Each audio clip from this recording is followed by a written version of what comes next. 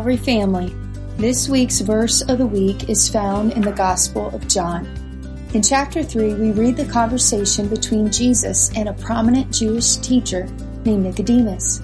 In fact, I hope you are watching The Chosen with a life group this semester. Nicodemus is one of the main characters in the series. I admire his hunger for the things of God as we read in John chapter 3. In verse 5, Jesus answers Nicodemus's astute question as to how one can be born again. I am so glad Nicodemus asked Jesus this question.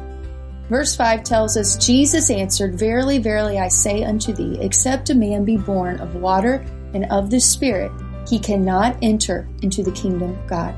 We know that here Jesus is referring to being filled with the Spirit and being baptized.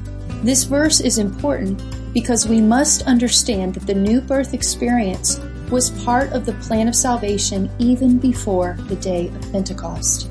I have heard some argue that the Holy Spirit is unnecessary because Jesus did not make reference to it. This verse is proof that he did.